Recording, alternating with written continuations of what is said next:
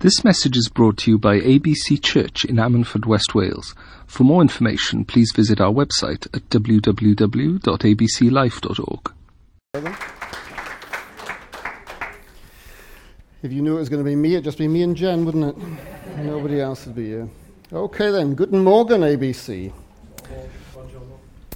This morning's word is from just one very short verse, and it's Proverbs chapter 29, verse 18, where it simply says this: "Where there is no vision, the people perish. Blessed is he who obeys the word of God." So this morning's word is called, do you have a positive personal vision? In fact, do you have a vision for your life at all? I've got to say, down the years, having been a Christian since 1975, there's a lot of Christians that I've known who just tend to drift through life. They don't seem to have direction. They don't seem to have purpose.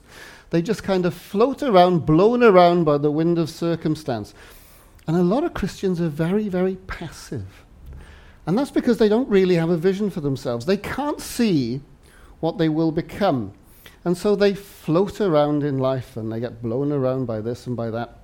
You don't want to be like that.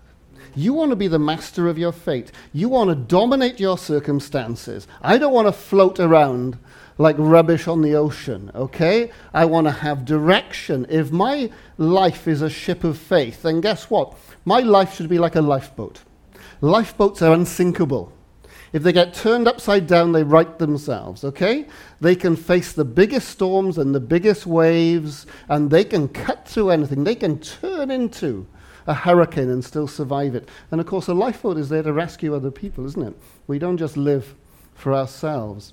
And I think this is particularly relevant because when you have a vision for yourself, you become the master and the commander of your own destiny. And that means that you will thrive. Don't you want to thrive? Or do you just want to survive? In fact, the University of Portsmouth has just done some research on thriving. And this is what they have to say. A person who thrives must be optimistic, spiritual, proactive, flexible, adaptable, socially competent, have good self-belief, enjoy learning, and have a high degree of autonomy. Is that you? Because in my experience, I've got to say, Christians are the very opposite. They're not optimistic, they're pessimistic. They're not spiritual, they're religious. They're not proactive, they're reactive. They're not flexible, they're inflexible. They're not adaptive, they're maladaptive. They're socially incompetent, they have poor self-belief, they despise learning, and they have a high dependence upon other people. Into which of those two categories do you fall? Because if you fall into the second one, you've got a problem. Because Christ isn't in your life. Because Jesus Christ clearly said, I am come that they might have life and have it more abundantly. Christ came that we might thrive, not survive. And the definition of thriving is simple. To thrive, one must experience a sense of development, of getting better, of succeeding at mastering life. And a positive personal vision will give you the means whereby you can achieve that. So I'm going to give you 4 reasons, first of all, why you need a positive personal vision. And they're all nautical terms. We've got a nautical theme this morning. These are actually 4 types of salvage. Are you flotsam? Do you know what flotsam is? Flotsam are goods floating on the water as a result of a wreck or an accident. There's no way of defining ownership. And anyone who discovers flotsam is allowed to claim it. A couple of years ago, a ship went aground, I think off the coast of Dorset. And motorbikes, BMW crated motorbikes turned up on the beach, worth about 15 grand. Anyone who took them away could take them away. They didn't belong to anyone. Are you flotsam?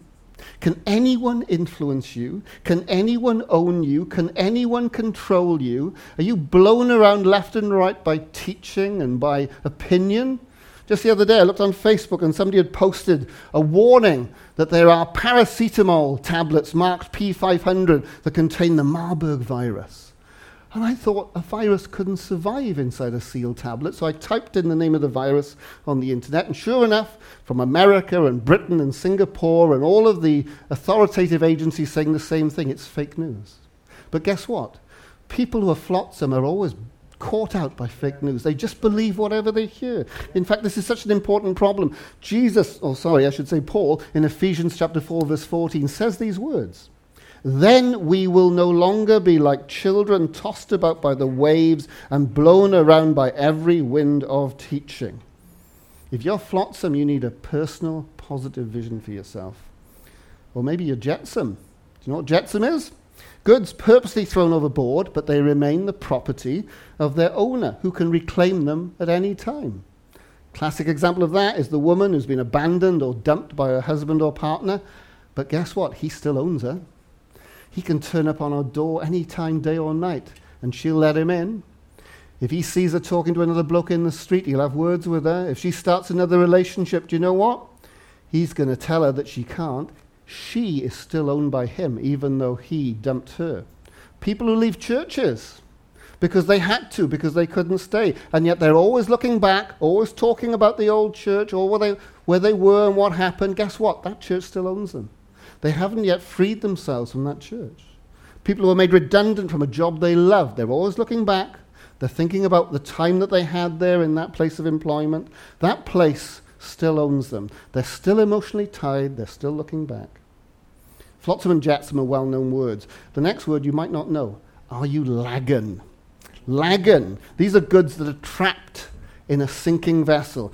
You can't escape from that relationship. You can't escape from that job.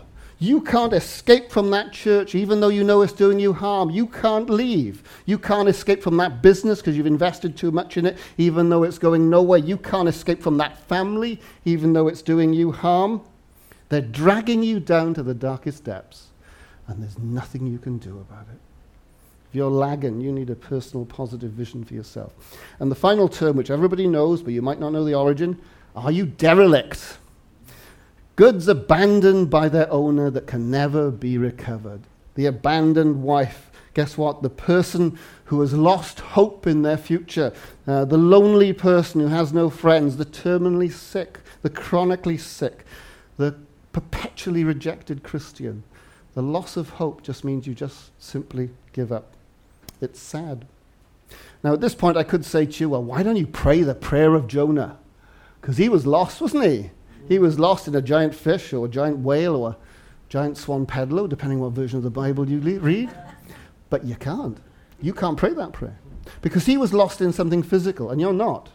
When you became a Christian, when you rose out of the water of baptism, the chains fell off and the prison door opened.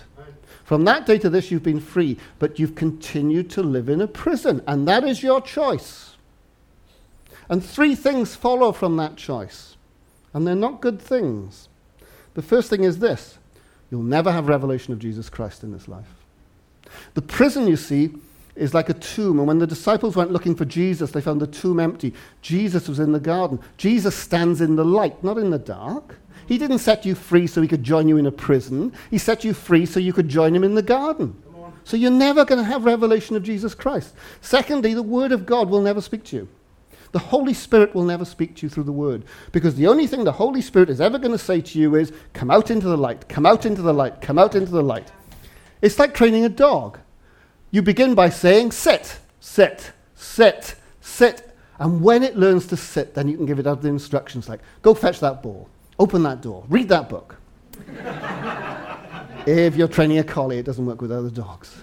So actually, the only time you're ever going to hear anything from the Word of God is your own voice, giving you comfort, telling you basically to stay where you are and not to worry. And finally, and this is the bad one, really bad one, the devil knows where you are. And he likes the dark. And he's not going to join you in person. You're not important enough. You know, he's too busy with the Putins and the President Chumps of this world. But he will send his minions, those people, whether they call them Christians or not, in whom there is darkness. They will come to you and they will feed off you and they will take from you and they will weaken you. They will be vampiric upon your life. They will take everything you have and make sure you never leave that prison. And sometimes it's difficult for us to see ourselves because the eyes look out. They don't look in, do they? And you might not know whether you're really in a prison or whether you've just got problems. But the answer is really simple. Just ask yourself this simple question. The people who are closest to you, your friends and family, do they cast shadows on your life or do they illuminate your life? Because if they cast shadows on your life, it's because you're living in shadow. Because if you're living in the light, people can't cast shadows on you. It's as simple as that. You need to leave the prison and go out into the light. And I never really understood why people who are free choose to live in a prison until I started supervising prisoners. And then guess what? Some of them didn't want to leave. And having left, some of them wanted to go back. And I couldn't understand it until I realized, you know what? Prison wasn't too bad. Somebody else provided their food. They had a little bed. They had Sky TV. They had a little library. Prison was too comfortable for them. And the reason you're in a prison is because you've made a little nest there with your problems and yourself pretty. And actually, it's quite comfortable. But the Word of God is simple. You need to leave. You need to get out into the light. And in complete opposition to all of that, I'm going to read you a poem. It's a beautiful poem. It was a poem that gave comfort to a man who was in a genuine, real prison for 30 years. And he read this poem to himself every day because he had a personal, positive vision for himself and for his country. And he believed that one day he'd be released. And therefore he had to sustain his spirit during this time. Let me read you this poem. Out of the night that covers me, black as the pit from pole to pole, I thank whatever gods may be for my unconquerable soul. In the fell clutch of circumstance, I have not winced or cried aloud. Under the bludgeoning of chance, my head is bloody but unbowed. Beyond this place of wrath and tears looms but the horror of the shade, and yet the menace of the years finds and shall find me unafraid. It matters not how strait the gate, how charged with punishment the scroll. I am the master of my fate. I am the captain of my soul. The man was Nelson Mandela. The poem is Invictus. We've just had the Invictus Games, haven't we? Those guys, those young soldiers who've had their legs and their arms blown off and their minds messed up with, they could have seen themselves as victims. We could have warehoused them in homes. But instead they said, no, I am the master and the commander of my fate. And Prince Harry, to his credit, organized the Invictus Games so they could show to the world that they're still strong and still able and still capable. You want to be like that. They have a personal vision that is positive, and you need that if you haven't got it. Vision will give your life purpose and direction. It will allow you to overcome obstacles and put opposition in context. It creates faithfulness. Paul said, I was not disobedient to the vision when he was speaking to Agrippa. And you know, some people are called by God to do amazing things, but most of us are just given the talents and told to get on with it. That's the message of the parable of the talents in Matthew 25. We're given time, we're given opportunity, we're given gifts. What are you going to do with it? And the trouble is, whenever I mention the word vision to Christians, they become super spiritual, don't they? I mean, you're probably thinking, I know what you're thinking. Jesus riding a unicorn, coming out of the surf, in the background, some scantily clad Chinese chick playing Leonard Skinner's Freebird on an electric violin. Or is that just me?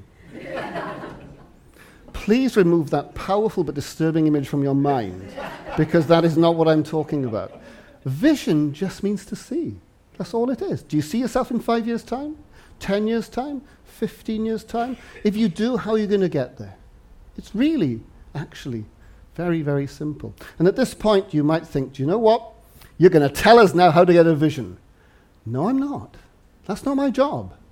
Your life, your vision, you work out your own salvation in fear and trembling. You might have a vision thrust upon you, but it's not going to be your own. And maybe God will give you revelation and give you a vision, but maybe he won't. This is your job. This is not my job. What I'm going to do, I'm going to help you see if your vision is real and whether it's actually possible to make it come true, and also to deal with the obstacles that might arise as a result. So let's begin. Your vision has to be smart, or you'll never achieve it. Do you know what SMART objectives are? If you've ever undergone group training, you'll probably have covered it in some way. Specific, measurable, achievable, realistic, and time-bound. This makes a vision real. Otherwise, it's just a wish.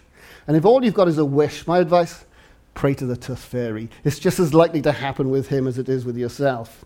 First of all, your vision has to be specific. I want to become a doctor. That's specific. I want to have a family. That's specific. I want to be rich. Not specific. How do you define rich? I mean, Rockefeller was the first guy to have $1 billion, and he was once asked, how much is enough? And he said, just $1 more. Just $1 more. If you want to have something that is specific, you've got to be able to outline what it actually is. So, for example, you might want to join the world's 1% of the wealthy. That is specific. Do you know how to do that? It's really simple. Ignore your income. Take away all your debts from all your assets, your investments, the value of your house. And if it comes to more than £670,000, you are in the world's 1%. There are people who bought little terraced houses in London in 1968 who are in the world's 1%. And they're dirt poor, but their house is worth £1 million. So guess what? They're in the richest 1%. I want to win this valley for Christ. That is a specific vision. But it then falls flat at the next stage. Measurable. How do you measure winning a valley for Christ? 90% saved? 10% saved? 4% saved? When you actually cut down on this, you suddenly realize a lot of the things we want are so vague, they can never really be achieved. To want to be a doctor, is that measurable? Here's your certificate. To want to have a family? Hey, here's your marriage certificate. You got a family. Guess what? You've joined the 1%. You have those assets. But when you make it so that it can't be measured, guess what? It can't be achieved. And that takes us on to the next level. It has to be achievable. That means you have to be able to describe the means whereby you can get to the point where your vision has been achieved. And if you can't do that, you're not going to do it. So, for example, it's possible that I could become a doctor, even though I'm nearly 60. I'd have to go back to college and do GCSE chemistry and biology, which I haven't got. Then I'd have to do the A-levels in it. And then I'd have to do 7 years of training. But guess what? By the age of 70, I could be a doctor.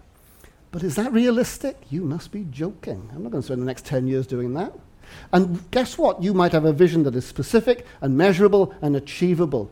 But it might not be realistic for you. Because realistic is always in relation to what we can actually do. So what's realistic for you might not be realistic for me. You want to become a doctor? But you're as thick as 2 short planks and you faint at the sight of blood. It's not going to happen. And we are so guilty in the church of telling people that you can do everything and anything in Christ who strengthens you. But will you do anything at all, or will you do nothing? We need to make this faith of ours real, otherwise it isn't a real faith. Don't confuse what is possible with what is practical. And then finally, this vision has to be time-bound. There's going to come a time when you've completed it. The Apostle Paul said, I've run the race. Jesus on the cross said, it is finished. You're now a doctor. What are you going to do? You need another vision. I'm going to become a consultant. You become a consultant. What are you going to do now? I'm going to work in Africa. You see, just because you complete a vision doesn't mean you don't have to have another one.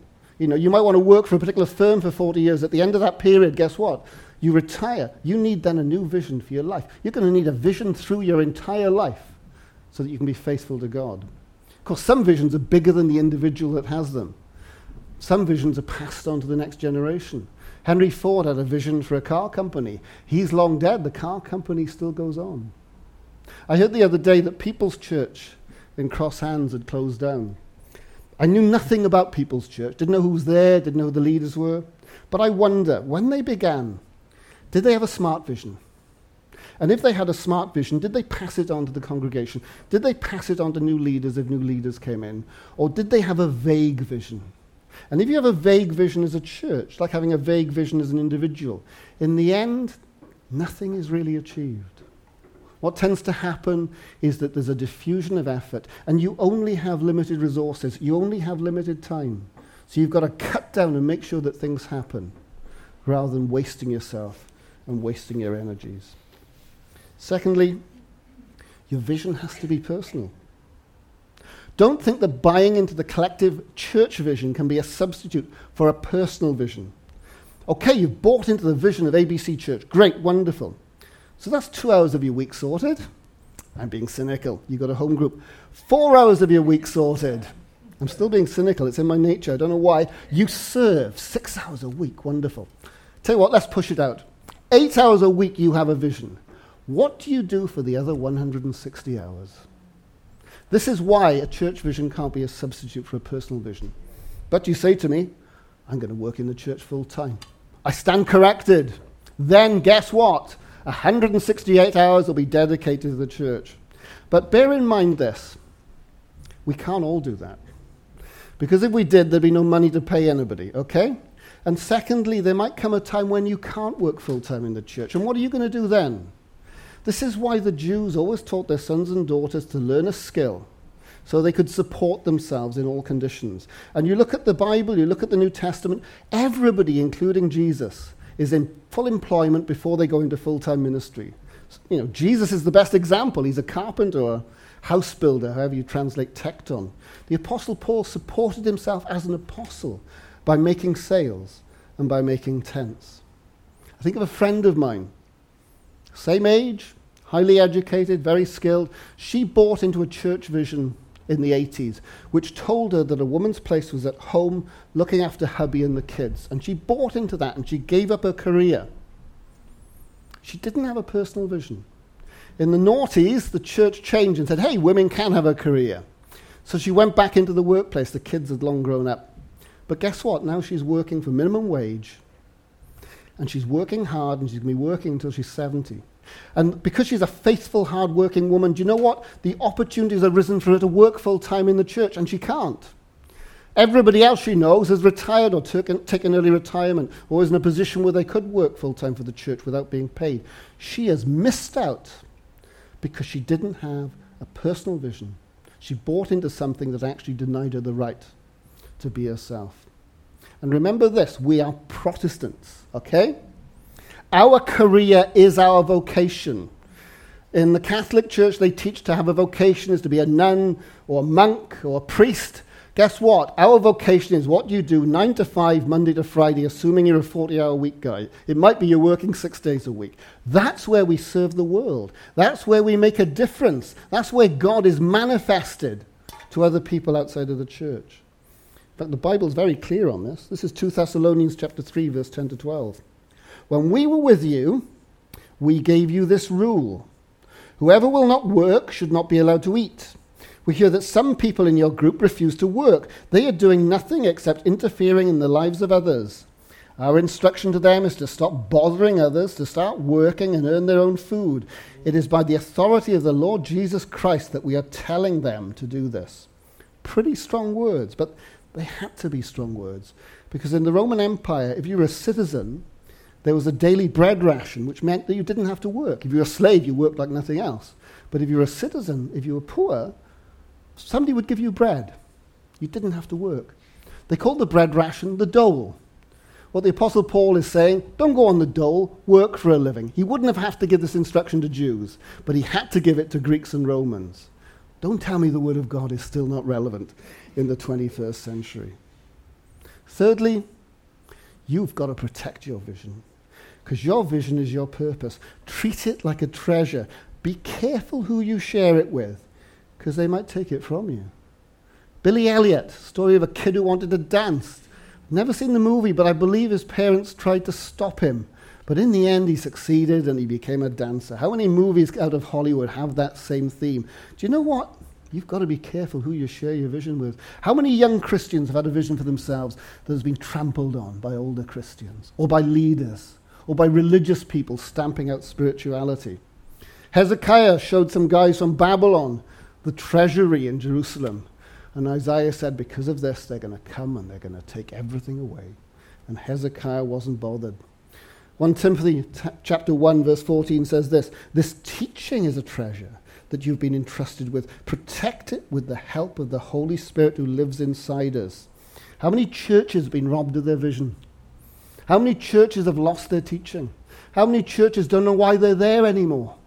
Because someone came and stole away like a thief in the night. When you enter a relationship with someone, when you fall in love, you open up your heart to them. You make yourself vulnerable. You're sharing everything that is dear to you with this other person. And guess what? You've got to be careful, because they might hurt you. They might trample upon you. They might damage you. W.B. Yeats wrote a lovely poem called The Cloths of Heaven about this very, very issue. The last 2 lines of it say this: I would spread the cloths of heaven under your feet, but I, being poor, have only my dreams. I've spread up my dreams under your feet. Tread softly, because you tread on my dreams. You've got to open up your heart to fall in love. Sometimes your heart is going to get broken. You just need to deal with it. Tim Farron, he had a vision to be the leader of the Liberal Party, and his vision was stolen away. Why? Somebody asked him a question. Tim, what is your attitude to gay marriage? And he fluffed the answer. He didn't really know what to say. He began to squirm, and in the end he felt the need to, guess what, leave the leadership of the Liberal Party. But the question was reasonable. He's a politician. You're allowed to ask them questions. But he was a liberal Christian. I've always had a problem with liberal Christians. It always seemed to me something doesn't quite add up. It's like being a vegan butcher. There seems to be some kind of conflict there between the two. Compare him to Jacob Rees-Mogg, a conservative Christian, who on a daytime program said that he didn't believe in abortion under any circumstance, which is something I've never believed.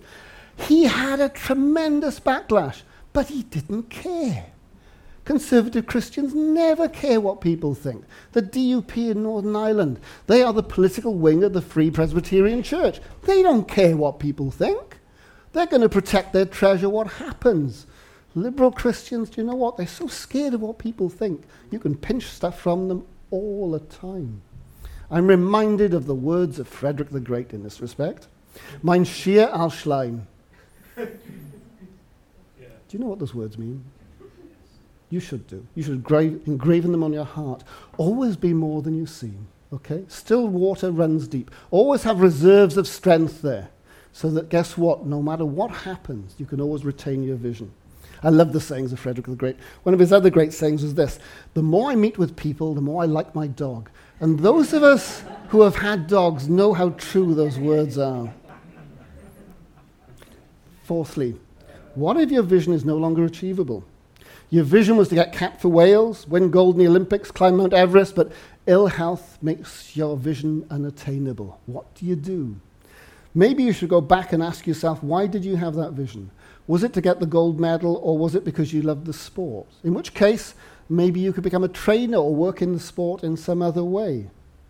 Sometimes the vision is no longer smart. Under those circumstances, guess what? Get a new vision. Milton, great English poet, had a vision of a godly Commonwealth Republic England, in which we got rid of those idiotic Scottish monarchs and just had godly men in the House of Lords and the House of Commons.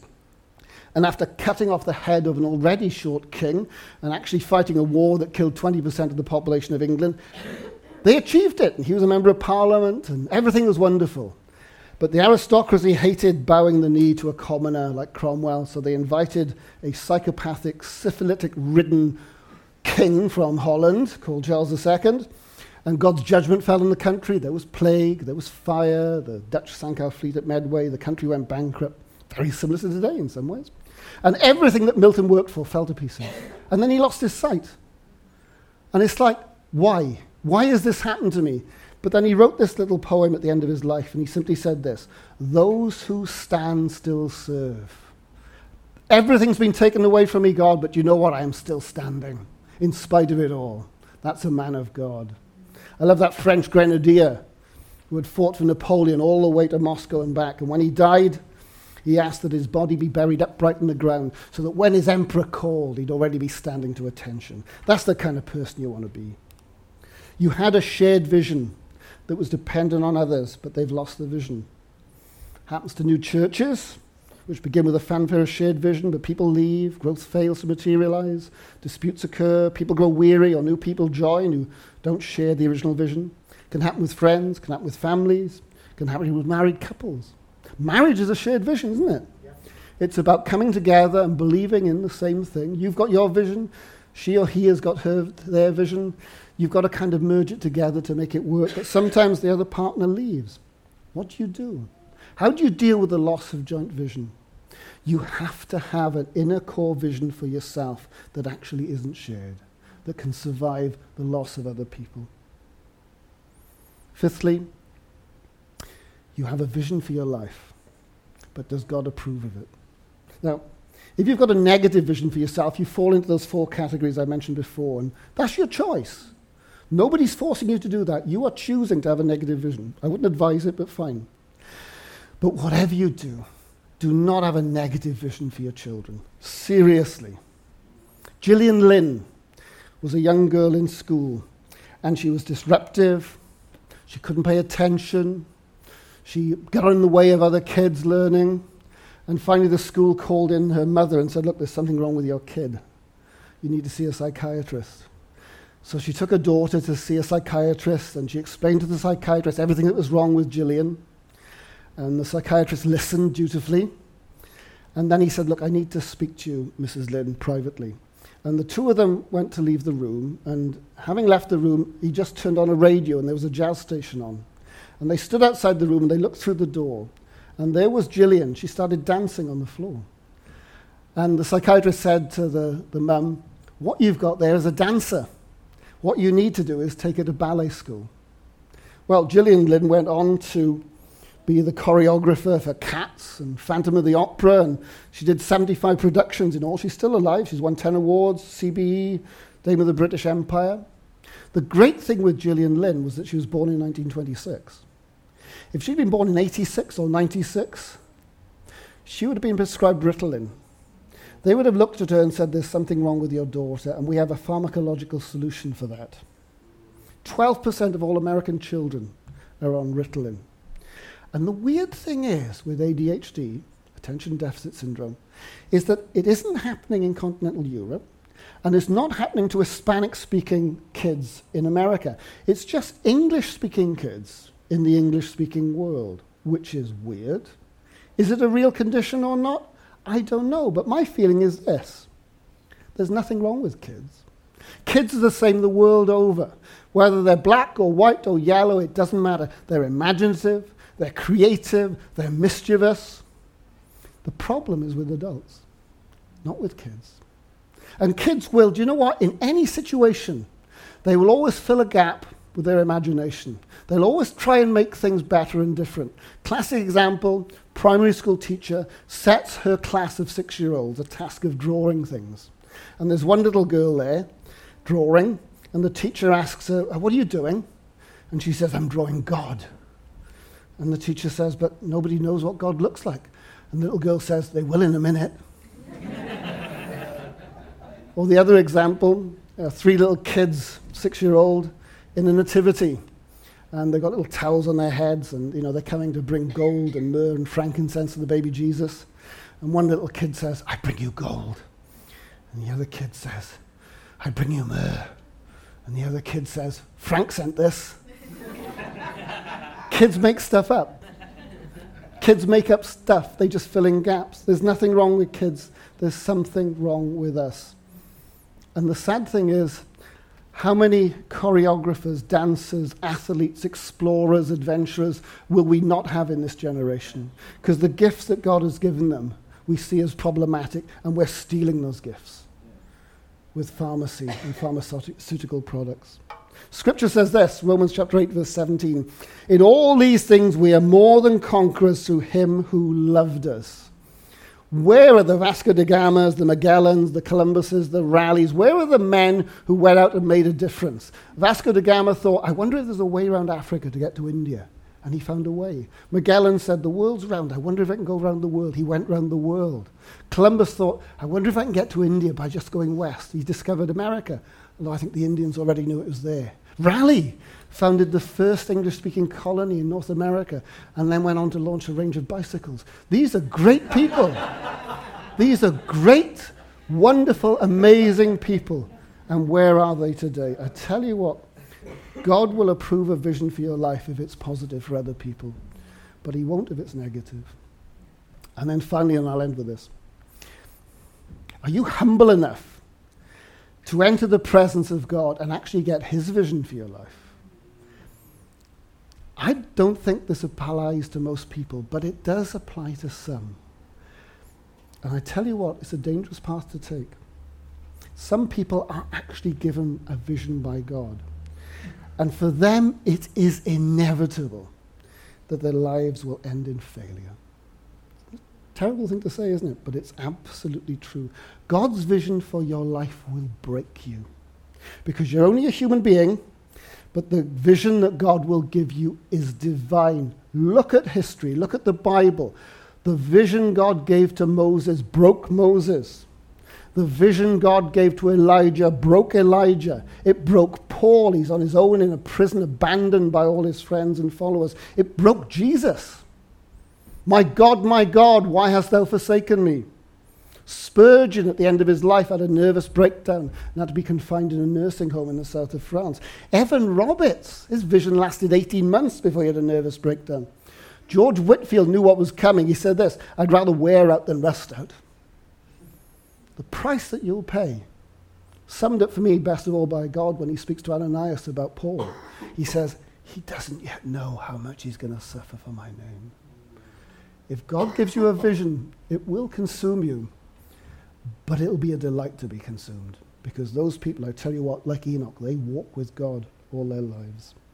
And you might say at this point, well, this is all very well, Ian, but I intend to die quite soon, so this isn't really relevant, or Jesus is coming soon, so what's the point? Let me just remind you of the words of Martin Luther. At the end of this month, we will be celebrating the 500th anniversary of him hammering up a sermon on a church door. And if that hadn't happened, you and I wouldn't be Christians today. And he simply said this, "If I knew that tomorrow the world would end, today I would still plant my tree." Because he knew that the reward is not for the outcome, but for how you use your time. And a personal vision that is positive will allow you to seize the day, whether you're going to live to 100 or whether you're going to die in a few days' time.